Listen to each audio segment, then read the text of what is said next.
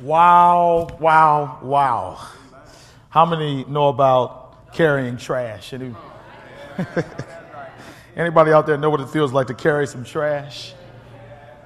Anybody know what it feels like to get rid of the trash and then go back and get it again? We thank God for that. Let's stand on our feet tonight. I don't know about you, but I got some trash I need to let Jesus have. Amen? Let's bow our heads. First, Father, we just want to give you the praise and all the honor and the glory that you are a God that is willing to get in our mess.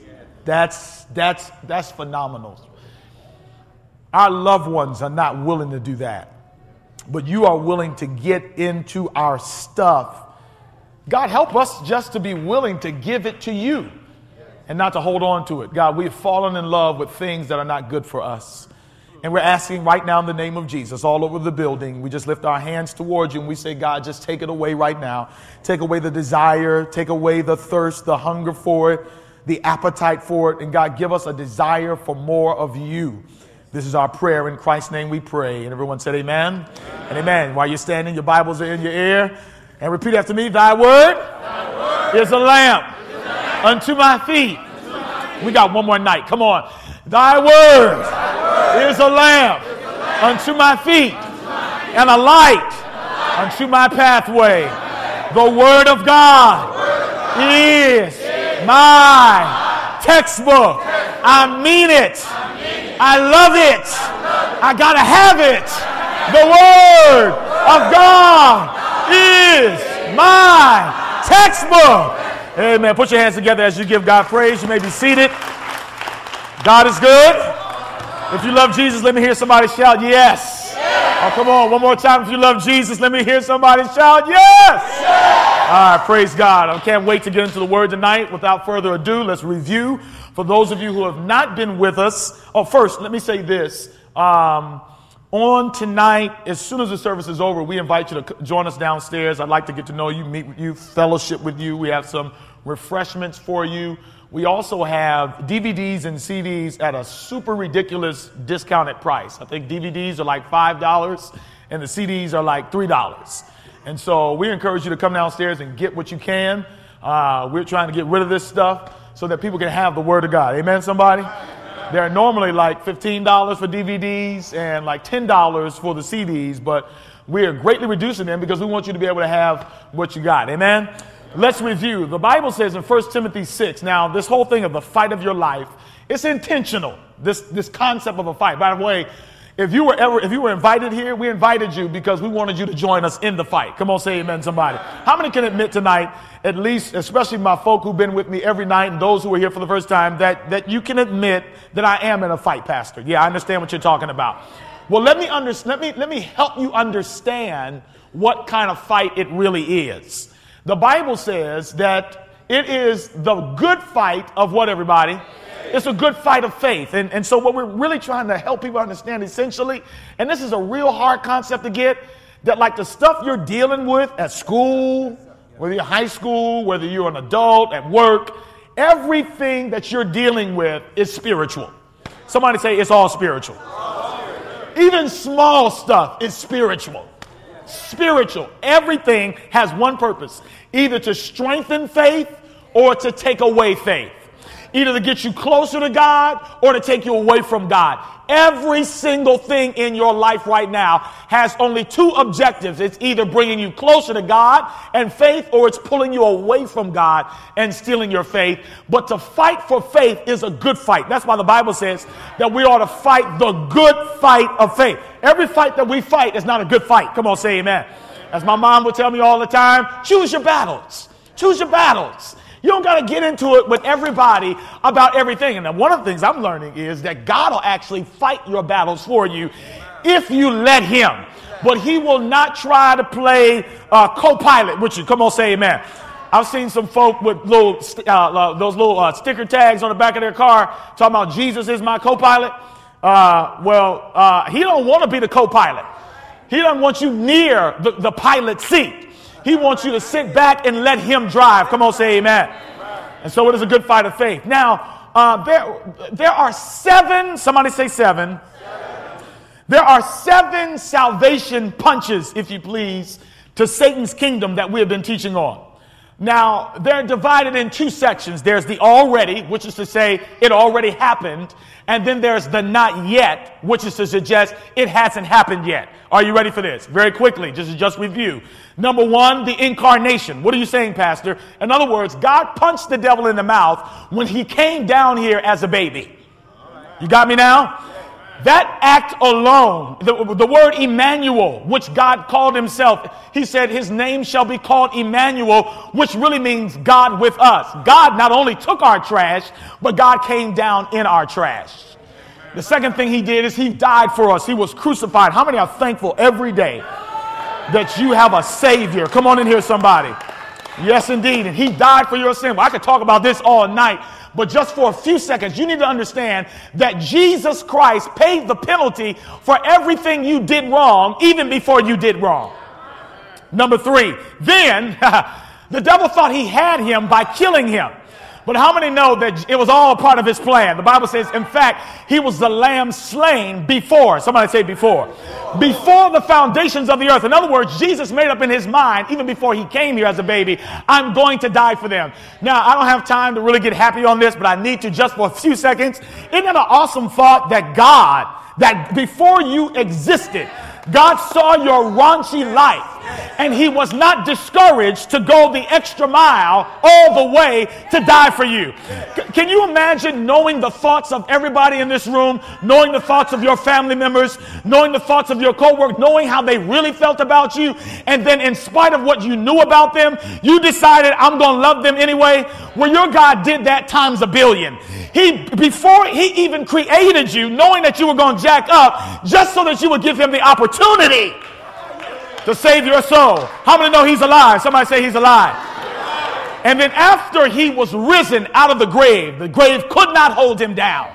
The Bible says that he got up with all power. Somebody shout power in his hand. And the Bible says, then he went back to heaven. By the way, the Bible actually, Jesus actually says, he says, it's good that I go away.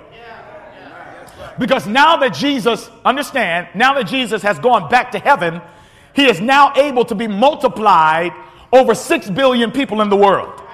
If Jesus would have stayed here, you and I would not have had the opportunity to have him in here. But because he has gone up, he sends the Holy Spirit to live in our lives. Come on, say amen. Now, what's the not yet? That already happened. Somebody say already. Now, what has not yet happened? That these are the final moves of God to destroy the devil. Are you ready for this? The next event that's going to happen is the coming of the Lord.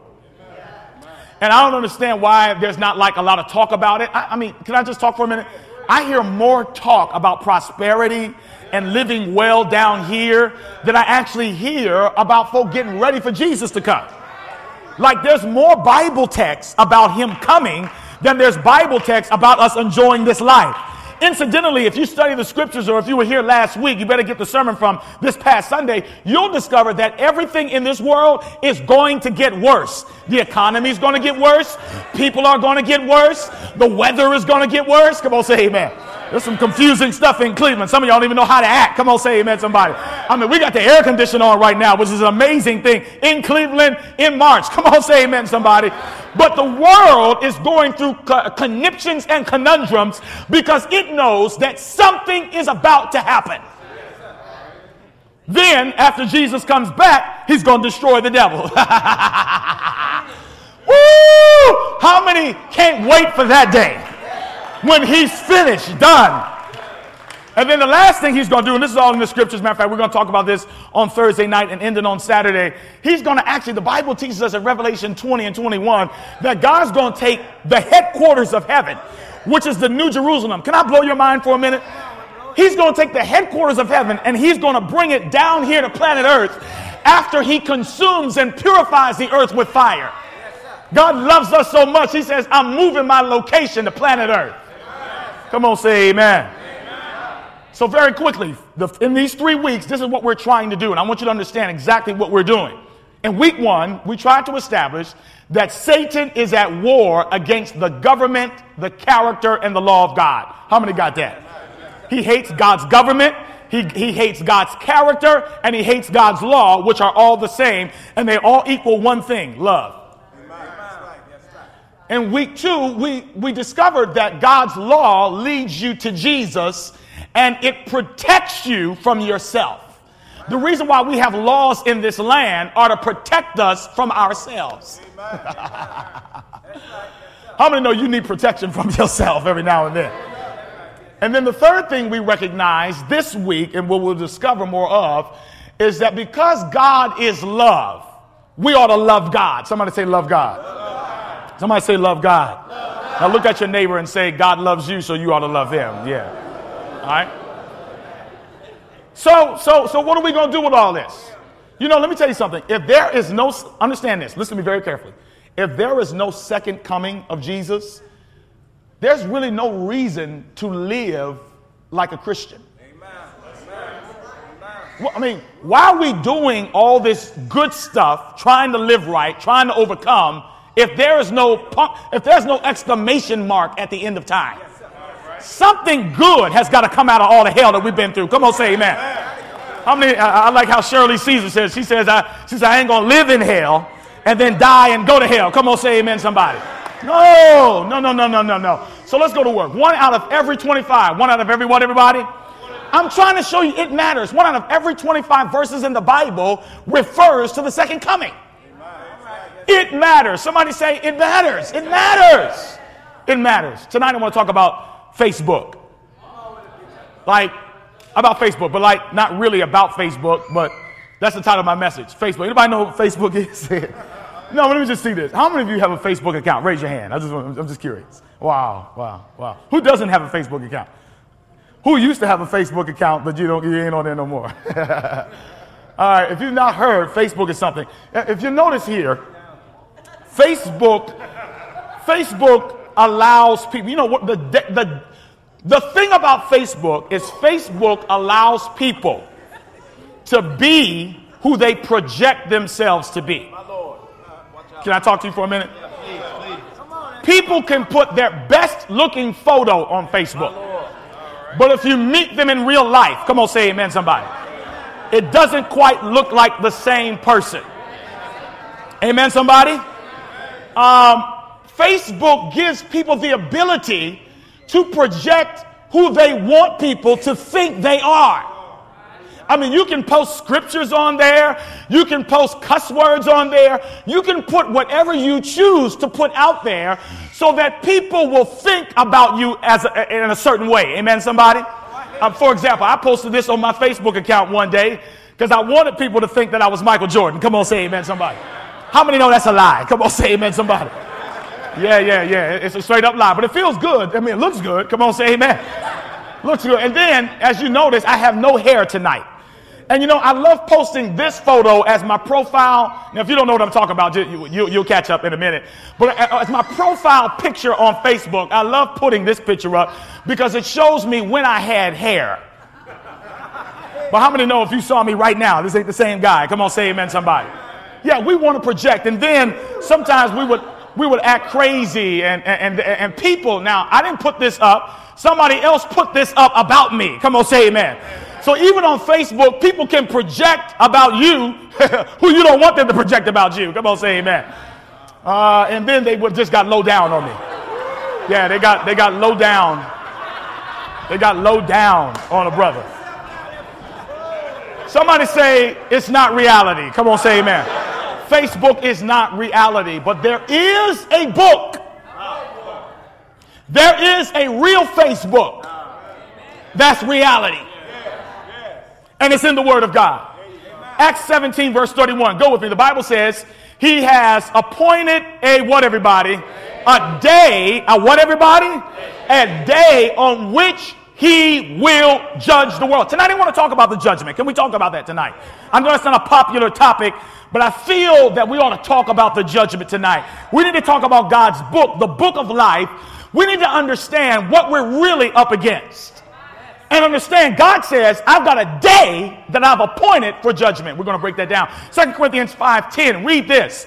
The Bible says, for we must, come on, everybody's got to appear before the judgment seat of, of Christ. So we know there's a judgment. Romans 14:12 says, help me now. So then each of us shall give an account. In other words, that's a popular term now. We ought to be accountable to somebody. In other words, we've got to give an account of ourselves to God. Understand, you just can't live life without consequences.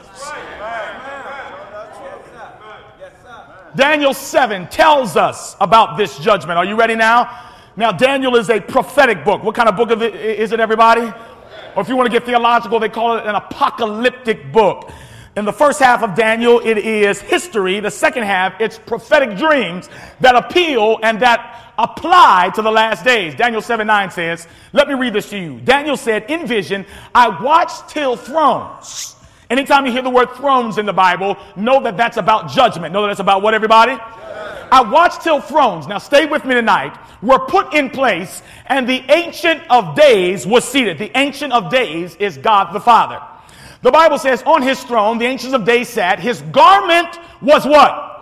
And the hair of his head was like pure wool. His throne was a fiery flame, its wheels a burning fire. The Bible says in verse 10, a fiery stream issued and came forth from before him. 1,000 thousands ministered to him. We'll break it down. 10,000, come on now, times 10,000 stood before him. We're talking about the angelic hosts, the angels which cannot be numbered, that protect us day and night, are surrounding the throne of God. And notice what the Bible, listen to the language. The court was seated, and the books, I told you, we got a real Facebook we're going to deal with tonight, were open. So understand, God is sitting on his throne, and he says court is in session, and that the books are being opened, and they are being accounted for. Are you ready now? Please stay with me tonight. I promise you I'll make this worth your while if you'll pray with me. Daniel 7:13 says, it goes forward, I was watching in the night visions, Daniel's in vision, and behold, one like the Son of Man. Coming with the clouds of heaven. What does that sound like? It sounds like Daniel sees a vision of Jesus Christ coming through the clouds, as the Bible has prophesied. Amen. So even years before we start talking about this thing, before Jesus was even born, it was prophesied that Jesus Christ would come back. Would you say amen? The Bible says he came to the Ancient of Days, his father, and they brought him near before him. Now understand, court is in session, right? According to the Bible. The books are being opened. We're in a time of judgment, so to speak. But isn't it good news today? And I don't know about you. Anytime I go to court for any reason, even if I'm going on behalf of somebody else, I get nervous. Come on, say amen, somebody. It's just something about seeing a judge sitting there with that black robe on. And if they take the robe off, they don't look as intimidating, I'm telling you. But with that robe on, sitting at that bench, seeing the people there and the attorneys, it just makes me nervous. But in the spiritual sense, we are in court session, and there is a judge. God help me to preach this tonight. But here's good news. I got to put good news here because I don't want y'all to get discouraged. The Bible says in 1 John 2 and verse 1, we have a what? The word advocate is the word lawyer. We have a lawyer with the Father. Who is he? His name is Jesus Christ, the righteous. How many know you're well represented tonight? Come on, say amen. And you didn't pay a dime for it. Straight up pro bono, not even quid pro quo. You're not giving nothing for in return. Thank God tonight we've got an advocate. And notice what Ecclesiastes 12:14 says about this judgment. Let me just build this with scripture. The Bible says, for God, now hear this, help us God. Who's going to be able to stand? For God will bring what? Every work into judgment, including every secret thing. Whether what? Or Malachi 3:16 says, then those who feared the Lord spoke to one another, and the Lord listened and heard them. And notice this now, the Bible says, so a book of what?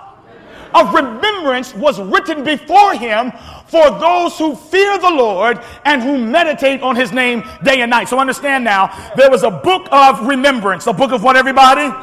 And that book of remembrance has not only good, but it has evil. And it has not only things that we've done, but it has things that we've thought in secret and in public. Psalms 56:8. I'm just trying to give you a biblical foundation. The Bible says, and I like this, it says, put my tears into your bottle. Are they not in your book? Now let's just bless the Lord for a minute. Not only are our good deeds and our bad deeds in this book, not only are our thoughts in this book, God says he even puts our tears. God even remembers the tears that we have shed. Come on in here, somebody. He does not forget where we are. Psalms 139:1 says, "O Lord, you have searched me and you know me." Lord have mercy. Lord have mercy. God knows us. And this is the mind-blowing thing. Forgive me for my enthusiasm, my excitement in this moment right now. I just got to celebrate God. I'm fully known by God, but I'm fully loved. Does that blow anybody's mind in here? The fact that God knows you. Your parents don't know you. They don't know what you've been looking at and what you've been into. Your husband can't really, he knows you to an extent, but God knows your thoughts. And the fact that he knows us and still loves us deserves praise tonight. The Bible goes on to say, he says, you are familiar with how many of our ways, everybody? All my ways. Verse 16 says, all the days ordained for me were written in your book before one of them came. Whoa. Before we were even born, our days were written in the book. Now help me out. Now, if I was God and I got a chance to read my story, even before I came into existence, should I bring Myron into existence after I look through here and see that he was a preacher and he struggled with pornography? I don't know, if I'm God, I don't know if I want to bring him into this world when he's going to diss me, mistreat me, when he's going to rebel against me, when he's going to struggle with secret sin. But I'm glad to know tonight, and you ought to be glad too, that I'm not God and you're not God. And even though God knew what we were going to do before we did it, he still brought us into this world. Now, I want to shift gears now. God knows, I got to move. God knows all about us. Now, does he not, everybody? All right? It's not necessary to keep records for his benefit. In other words, get this picture out of your mind that God, everything you do, God is like writing it down. Oh, he's writing it down. Look, God does not need to keep records because he sometimes forgets. The records are not for his benefit. The records are kept so that there is clear evidence. Somebody say clear evidence of God's love and justice. Remember now, rewind with me a little bit. Remember, Satan's whole thing is God's not fair. Satan's whole thing is that God's law is not to be kept. Satan's whole thing is that God is ridiculous. He's a tyrant. He's an authoritarian. We ought not serve him. That's his whole thing about God. So God says, okay, I got you, Satan. What I'm going to do is I'm going to take a record of everybody's life, including yours. And I'm going to hold this in remembrance, not because I'll forget, but when time shall be no more. And when we go to heaven, the Bible says that we will get a chance as those that are saved in heaven to look through the books so that we can declare of a surety God was fair. Are you here? Let me go back. Now, we're accountable. Somebody say accountable. People don't like being accountable no more. People want to do whatever they want to do without any consequences. I mean, people are losing jobs because they can't work with other folk because they don't like nobody telling them what to do.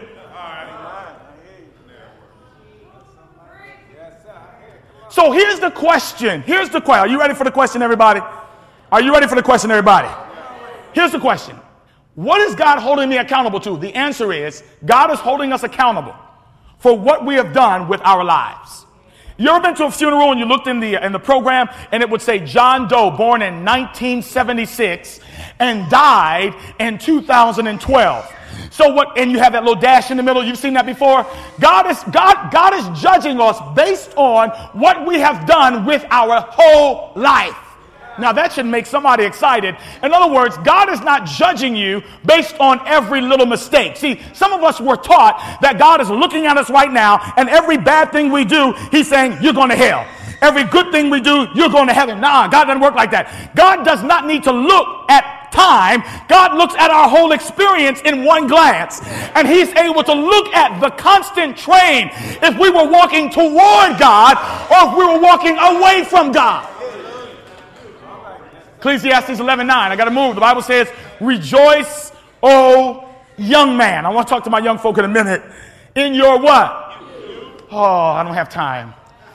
Got time. And let your heart cheer you in the days of your youth. Real quick. Number one lie that Satan tells. The number one lie that Satan tells to young people is this. You have time. Get spiritual when you're ready, when you get older. Can I tell you, hear me now, all my young folks, stay right here. If you believe that you're going to wait till you get older and more mature, by the way, maturity has nothing to do with age. Some people grow up, some people grow old but never grow up. Understand, why do you think the devil has all young folk and kids thinking, I'm going to chill now, and when I get older, I'm going to get spiritual with God? You know why? Because he's trying to destroy the most important time in your life. You can do more for God now than you can do when you get older.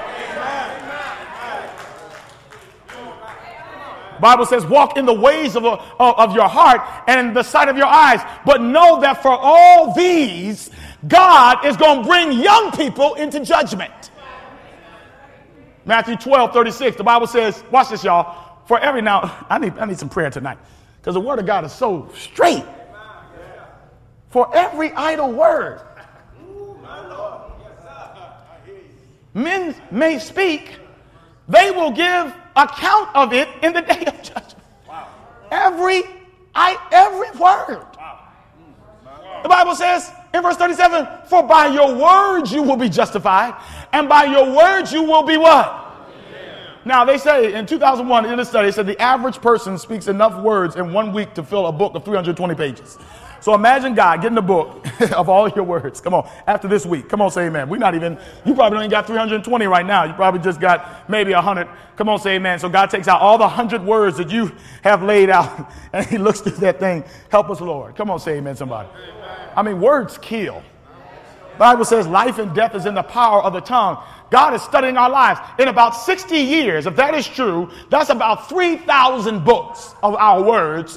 What would our library say? 1 Corinthians 4:5. Help me read this one. He says, he will bring to light what is hidden in darkness. That's right. Yes, sir. By the way, let me just say this. That's why you don't have to try to expose people, because God will do that. The Bible says, and will expose the motives. So God is not just looking at what you're doing on the outside. God even looks at our motivation. As a matter of fact, I would declare that our motivation is more important than what we do. You can look at somebody in the face and say, I love you, but in your spirit, you're really saying, I hate your guts. Die. You can come to church and say to people, praise the Lord. But in your spirit, you're saying, you sorry, good for nothing, blankety blank. God looks beyond. That's why the Bible says, man looketh on the outward appearance, but God looks at what, everybody? Ecclesiastes 12:13. Oh, wise Solomon said, he said, let's hear the conclusion of the whole matter. Y'all ready for this? In other words, here go the bottom line. This is the bottom line. He says, fear God, keep his commandments, for this is the whole duty of man. For God, why? For God shall bring every work into judgment. James 2:12 says, so speak and so do as those who will be judged by the law of liberty. And that's why I took all that time the past 2 weeks to establish the role of the law. Yes, we are under grace, but the law is there to guide us to see ourselves. The law is a mirror. We got to have the law. If there's no law, there's no need for grace, because if there's no law, there's no sin. For the Bible says that sin is a transgression of the law. I need the law to tell me how jacked up I am so that I can run to Jesus. Now, a little while back, Michael Jackson. Some of you remember. He was on trial. May he rest in peace. He was on trial and for child molestation, serious charges. You remember this. And on his court date, my man, now look, we love Mike, man. We love him. But dude, Mike, you're not bigger than the court system, man. You can't go to court in pajamas. Do y'all remember that? Mike, I'm showing to you, Mike went to court in pajamas. When you stand before a judge, you ought to recognize who you're standing in front of. Some of us think that because of who we are, that we have some kind of points with the judge. Listen, there are no big I's and little U's with God. You got to humble yourself before God. Let me give you an example. Chris Brown. Why y'all sucking y'all teeth? I mean, why are you sucking your teeth about somebody you love? Yeah. Chris Brown, probably, truth is, he is probably the biggest single male pop star artist out right now, period, hands down. Period. Boy can dance, sing, all that kind of stuff. But he got in a little trouble a little while back, you remember that? With a sister named Rihanna. And they had gotten into some kind of fight. He was abusive to her in some serious way. One of the reasons I can't understand why girls will love to listen to him. That's a whole nother subject. So he had to go to court, amen? One of the things I noticed even about the stars, and dude, this dude sags just like, I mean, I can't even do it because the Lord then gave me a little too much back here, so I can't pull my pants down. But if I could, homeboy really sags. He really sags. He got the whole swag. He got all the latest styles, his hair. You see him, he's got the chain on, his glasses. He's the hippest dude out there. He's there, right? But when he had to go to court, come on, say amen, somebody. He ain't going in there like this with his pants, like he the man. No, dude, you recognize who you're dealing with. And even Rihanna, come on, say amen, somebody. Well, her raunchy self. God love her. I pray for her. But the way she dresses and carries herself, come on, say amen, somebody, sending the wrong message to our kids. And they imbibe this music and this film. But that's all right, though. I love girl. I pray that God will get a hold of her. Maybe he has already. But when she went to court, she wasn't dressed like a stripper. She pulled herself together. Come on, say amen, somebody. You know why? That's because when you are facing judgment, even in the natural sense, you recognize I got to pull myself together. Why? Because the judge could make a decision on my life. So how much more should we who are facing the judge of the universe? His name is Jesus, God the Father and the Holy Spirit. We are living in the time of judgment, and many of us are walking around in our spiritual pajamas. We're unprepared for the verdict. We're unprepared for his final decision. And all I'm saying is that since we're living in judgment, since court is in session, it's time to pull it together.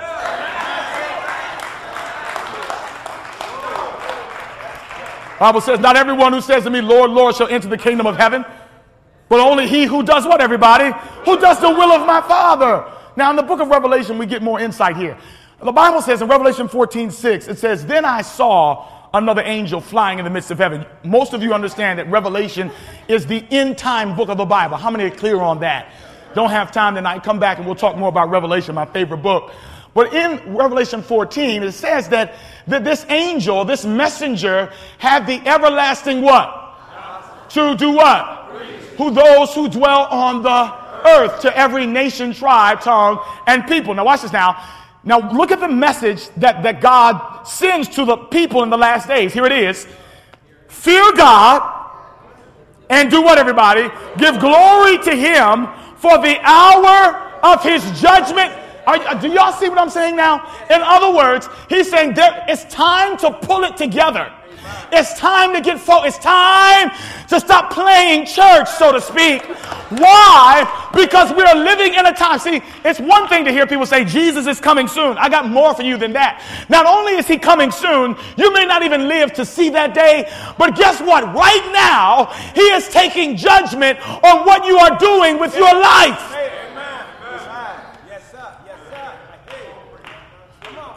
The hour of his judgment is coming.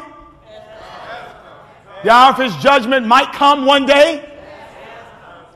Has come. And so most of the time when people hear about the judgment of God, they get scared. Come on, tell the truth. Come on, talk to me now.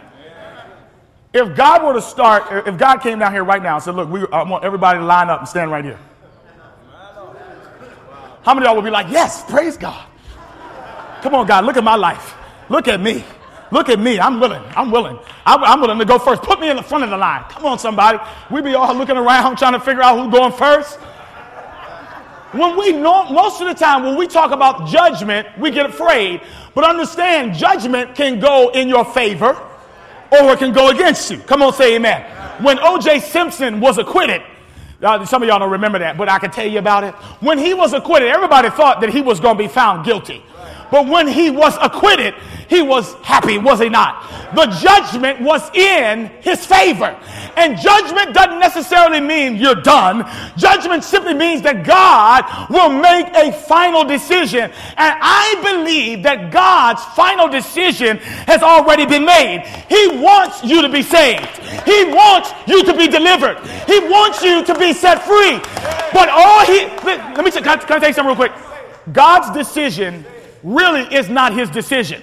What he's simply doing is giving you the decision to make. And when you make the decision, then he's going to agree with your decision. Anybody remember Johnny Cochran? Some of you are too young to remember that. Some of y'all were born when the O.J. Simpson trial was going on. That amazes me. I feel real old right now. And y'all remember that thing, right? All black people were sitting around the TVs waiting. Come on, say amen. And listen, man, some of us probably think that O.J. did it. Doesn't matter whether he did or not. I mean, but when the trial was over, come on, was they not dancing in the streets? Because it was more than just about O.J. It was about black versus white. Really, that's what it was.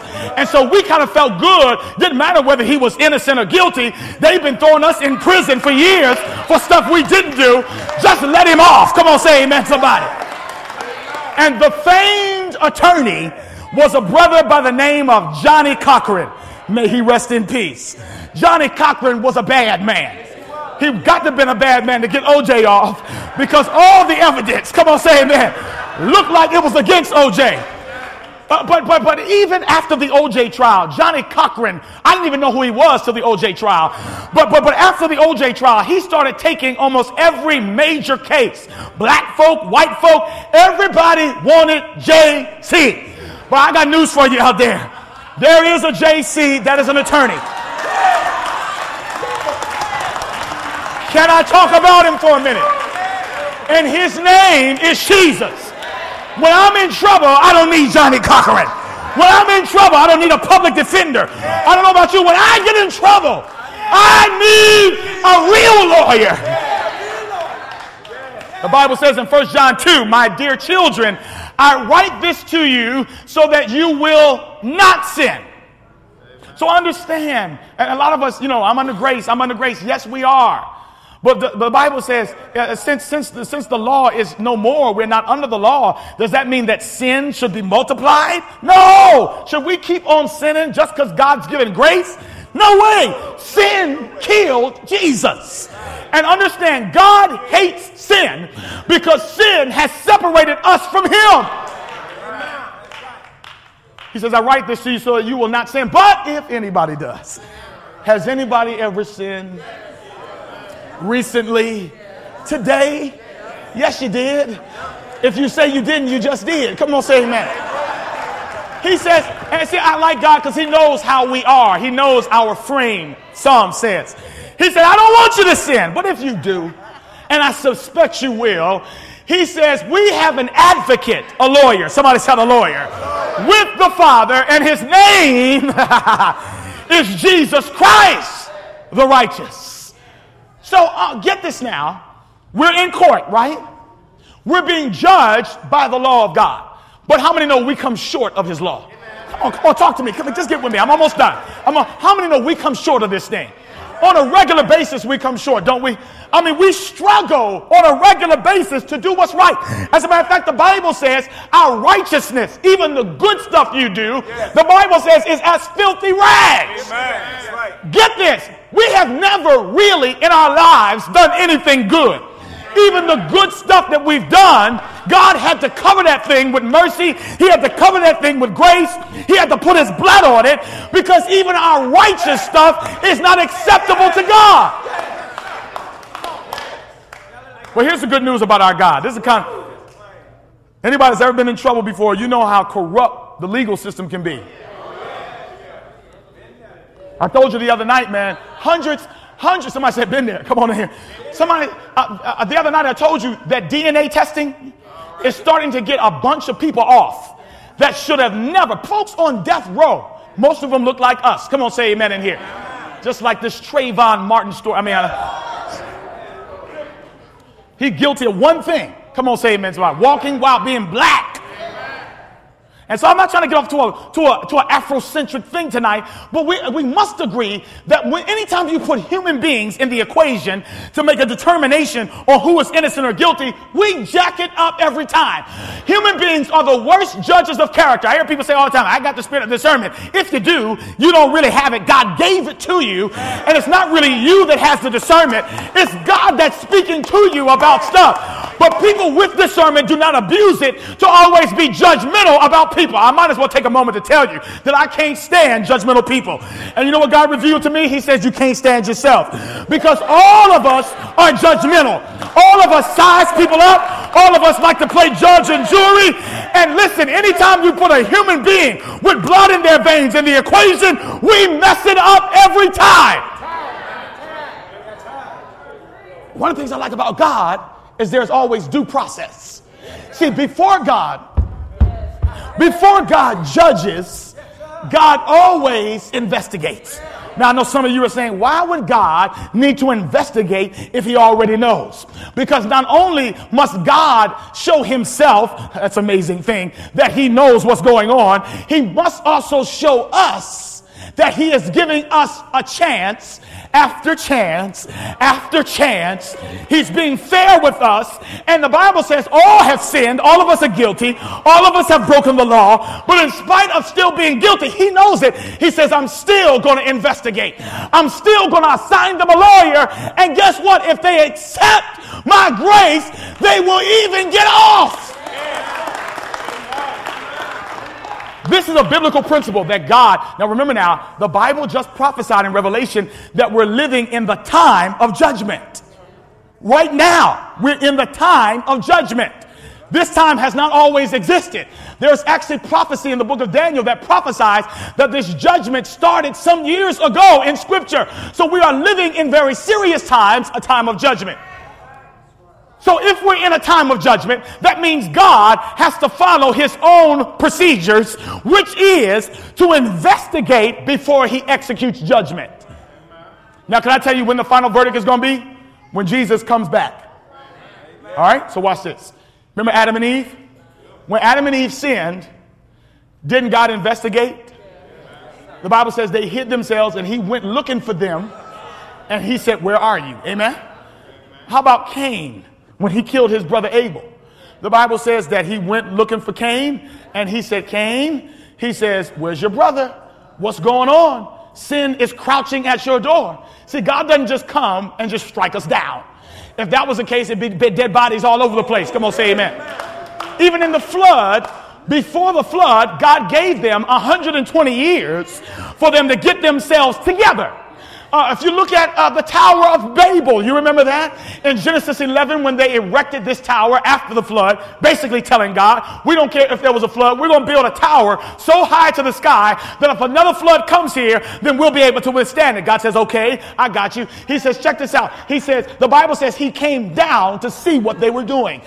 He had every right to kill them right then and there, but God always investigates. Come on in here, somebody, before he rains down Sodom and Gomorrah. You remember that?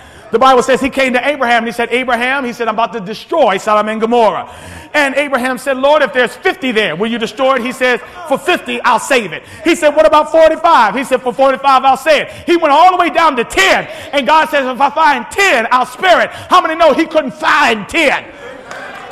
Even though Lot got out, the Bible says Lot got out because God grabbed him and pulled him out. So understand now, God came down, he investigated the scene, he took evidence, and then he rained down judgment. And then in Daniel, we see chapter 5, we hear of the mighty power of Babylon. And the Bible says that before Belshazzar the king was killed that night, God had come to him and his grandfather and told them, you need to turn your lives around. But they failed to take the warning. And I love this story. In John chapter 8, the woman caught in adultery. Can we shout on this for a minute?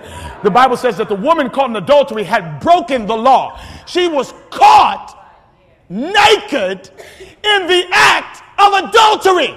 And then these Pharisees dragged her through the streets in the shame of her guilt and brought her in church, put her at the feet of Jesus, and said, now what you going to do about her, Jesus? She was caught in adultery in the very act. We got her now. And that's what the devil says about some of us.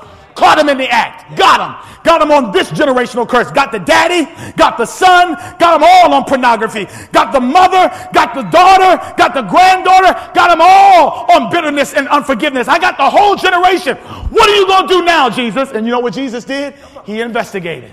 He said, woman, where are your accusers? Can't find them. Come on, say amen. Neither do I condemn you. Go and sin no more. In Daniel 8:14, and I don't have time to get into this prophecy, but notice what happens here. The Bible says, this is a prophecy in the Word of God that tells us where we are. It says, unto 2,000, this is amazing, 300 days. Now in the Bible, days means years. Then shall the sanctuary be what?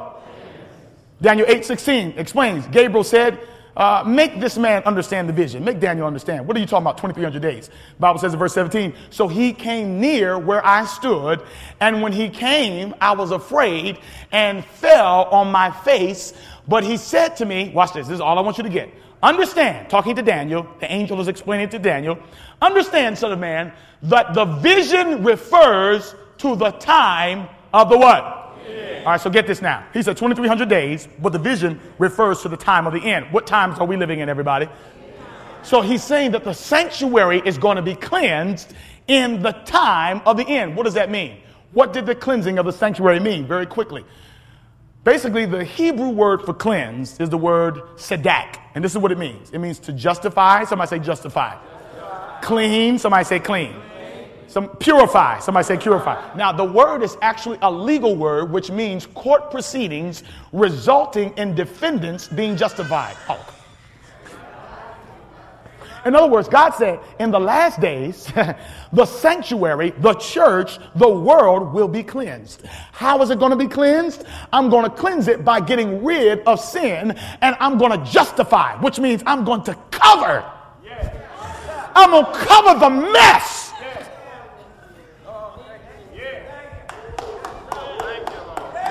God's not against you. God's for you. He's not trying to cause you to go to hell. He's trying to save you. The Bible talks about two sanctuaries. There's an earthly and a heavenly. Break it down. The Bible says, notice this. This is the earthly. In Exodus 25:8, you read this. I will remember the works of surely I will remember thy wonders of old. I will meditate also of all thy work and talk of all thy doings. That's actually Psalm 7:11. He says, that's actually Psalm 77:11. In Exodus 25:8, he says, and let them build me a sanctuary that I might, what everybody? That I might dwell among them. Now, let's get this straight. In Psalm 77:11, this is what it says. It says, thy way, O God, watch this, is in the sanctuary. Who is so great a God as our God? So what am I saying? If you want to understand how God works, you need to study what he did in the sanctuary system of the Bible. His way, somebody say his way, it's in the sanctuary.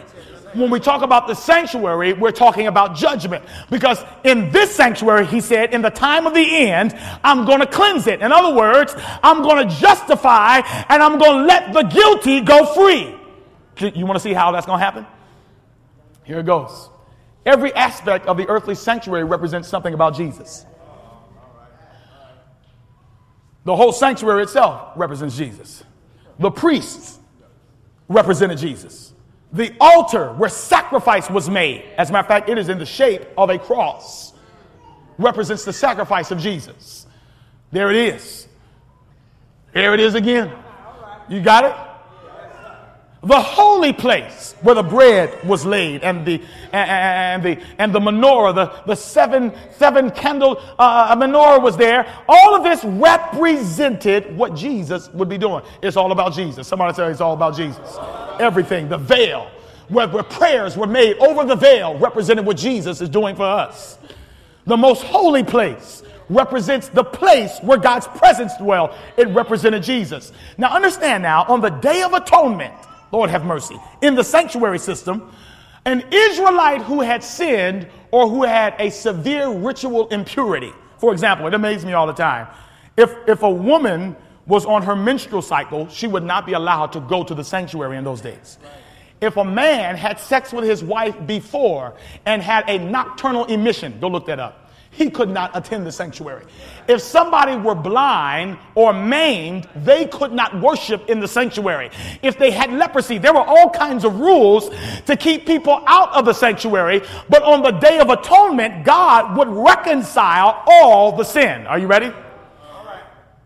On the Day of Atonement, without this stage, this Day of Atonement, a person's oneness with Christ could not be complete. I'm going to break it down so you can see it. So, on the Day of Atonement, the high priest, somebody say the high priest, used special sacrifices to cleanse the sanctuary from the sins and impurities of the people. He did this because once a year, this was called the Day of Atonement. So once a year, he would get sin out. This was sort of a house cleaning, all right? For example, the Bible says in Leviticus 16:29, in the 7th month, on the 10th day of the month, you shall afflict your souls and do no work at all. Why? This is about the Day of Atonement. For on that day, the priest shall do what? Shall make atonement for you to do what? So atonement cleanses from sin. The Bible goes on to say that you may be what? Clean from all your sins before the Lord. So there were two phases of the sanctuary. First, there was daily sacrifice. Amen? Then there was yearly sacrifice, which was the Day of Atonement. The two stages are seen in the text, 1 John 1:9. Watch this now. So you must not only be forgiven, but you've got to be cleansed. When God talks about justifying us in this court session, he's just not going to let us go free without asking for no forgiveness, without making ourselves right with God, without any repentance. He's saying there must not only be cleansing, but there must be repentance and forgiveness of sin.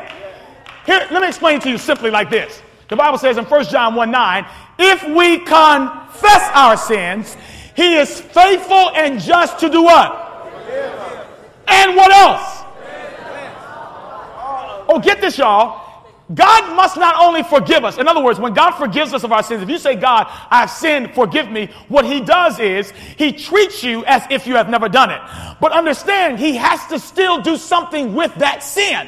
So not only, thank you, Jesus, does he forgive me of my sins, but he cleanses. Thank you, Jesus. He rubs it out. The Bible says he takes my sin and he puts it in the bottom of the deepest sea. I don't know about you, but when I get forgiveness, I still don't want my sin out on Facebook. I still don't want it out on Twitter. I still don't want it around the water cooler at work. When God forgives me of my sin, I want him to not only forgive me, but to cleanse me of my sin. This is just a quick model I'm going to break down. So every day at the sanctuary, what they would do is, we're almost done, John Doe would bring his little bag of sin, right? And he would come to the altar and offer a sacrifice.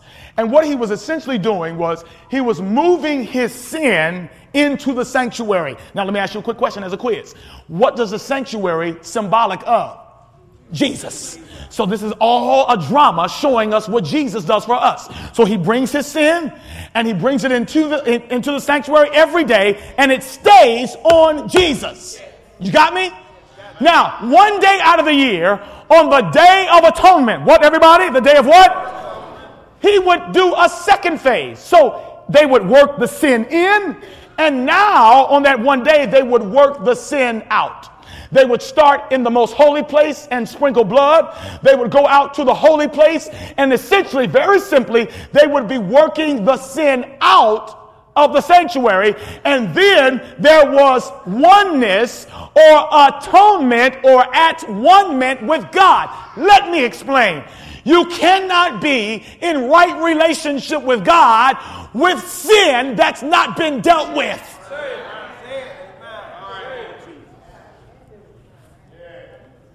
So at the end of the day, on the Day of Atonement, there were only two groups of people. Now I thank God, I'm so praising God that dispensation is over. There was only two kind of people, cleansed and cut off.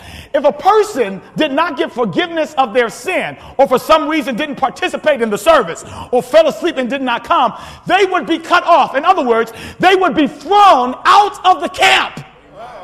They were considered never to be called a Jew ever again. They were done. That's how God feels about sin. But bless your heart, we're not in that system anymore.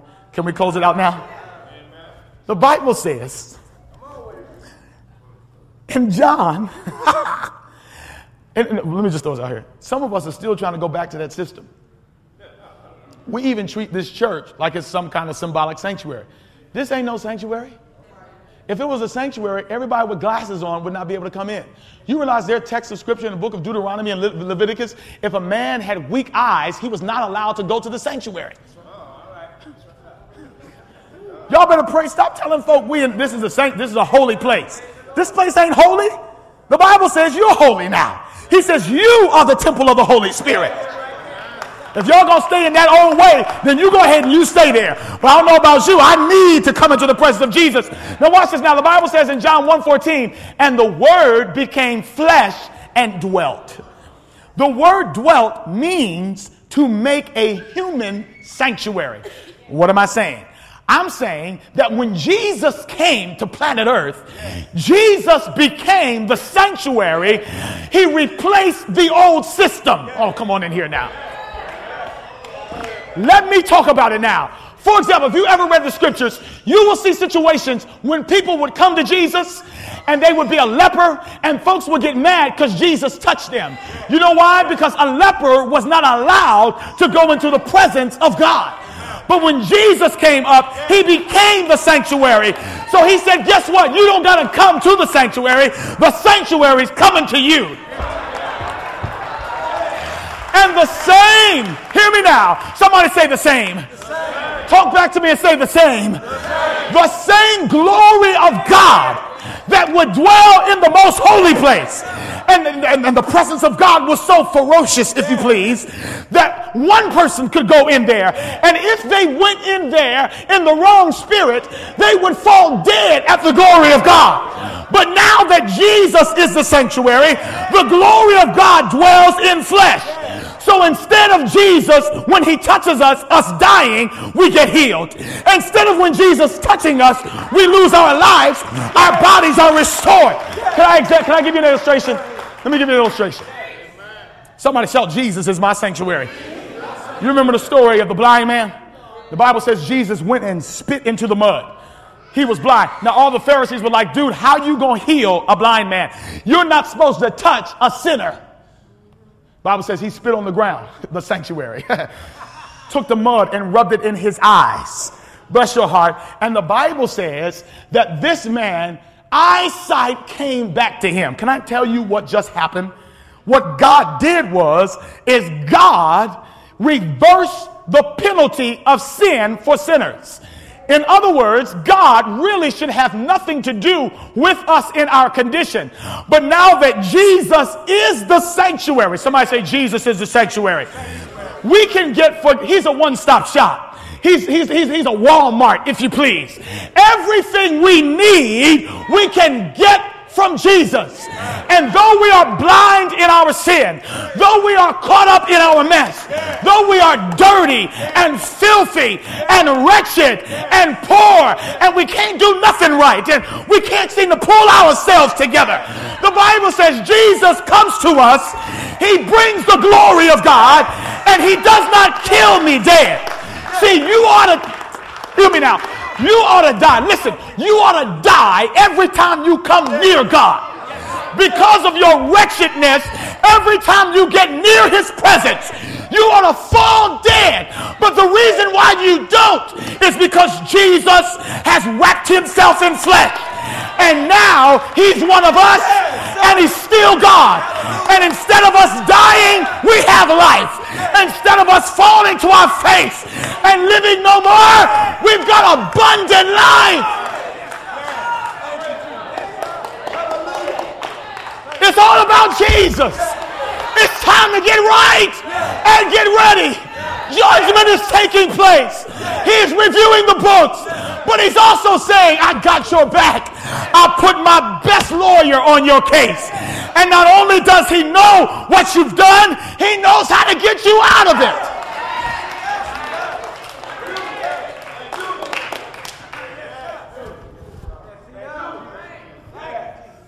The time has come for judgment to begin at the house of God. So some of you are asking, come on, Michelle, what if I fall? How many know you're going to fall? What if I fall? Proverbs 24:16 says, for though a righteous man falls 7 times, what does he do, everybody? But you know what a wicked person is? A wicked person is one who is brought down by calamity and never gets up. What if I fall? The Bible says, my dear children, I write this to you that you will not sin. He said, but if anybody does sin, what do we have, everybody? Yes, we have one who speaks to the Father in our defense. Jesus Christ, the righteous one. He is the atoning sacrifice. How many know he was a good sacrifice? For our sin, and not only for ours, but also for the sins of the whole world. And I like this text. We have such a high priest who is seated at the right hand of the throne of the majesty in heavens, a minister of the sanctuary and of the true tabernacle which the Lord erected and not man. But Christ, being come and high priest by his own blood. Thank you, Jesus, for your blood. He didn't have to go in every year. He entered once into the holy place, and having obtained eternal redemption for us. Who says amen to the word of God? Who gives God praise tonight? I want to ask you a question. I want to ask you a question. Here it is. Very quickly. We got to go. I got so excited on this thing. It's a beautiful thing to see. Here's what I'm saying. It's like, man, what more does he have to do to demonstrate his love for us? And I want you to get this. This is not just a feel-good sermon so you can say, he saved me, he delivered me. No, this is a wake-up sermon saying, he did all that for you. Now you got to be ready. You've got to be ready, not get ready. You got to be ready right now. How, Pastor? How do I get ready right now? You don't know what my life is like. You don't know what I'm into. You don't know things I've done. It's real simple. Just say, God, come into my life. I want to follow all your commandments. Because check this out now. If we love him, we'll keep his commandments. Amen? I mean, don't tell me you love God, but you also love sin. If you're going to love God, you're going to want to love to obey every commandment. You don't want to have any other gods before you. You don't want to erect up any idols or take his name in vain. You want to remember his Sabbath, as the word of God says, to keep it holy. You want to honor your father and your mother. You don't want to commit adultery. You don't want to steal or lie or covet, because he's just been that good. I want to change. I want to ask you tonight as we close this thing, is there anybody that wants to be ready right now for the judgment? You want to be ready right now. You want to be ready right now. You want him to come into your life and to fill you with his love and take away your old desires. If you want that in your life right now, I invite you to stand right now, right now, right now, right now, right now, right now. My next appeal, invitation, if you please. There's somebody in this place tonight that needs to take an extra step. And please, brothers and sisters, this is what I live to do right here. Some of you know the Lord already. If I were you, I would pray. But was God speaking to anybody tonight? Do you need to give your life fully to God? Have you been holding some stuff back? Have you been like some of the examples I showed of people who are just unready for a judgment?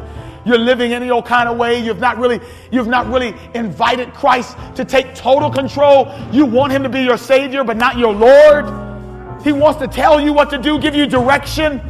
Is there somebody here today that needs to surrender totally to him? And you, in where you are right now, you know you need to take a next step. You need to follow all of his commandments.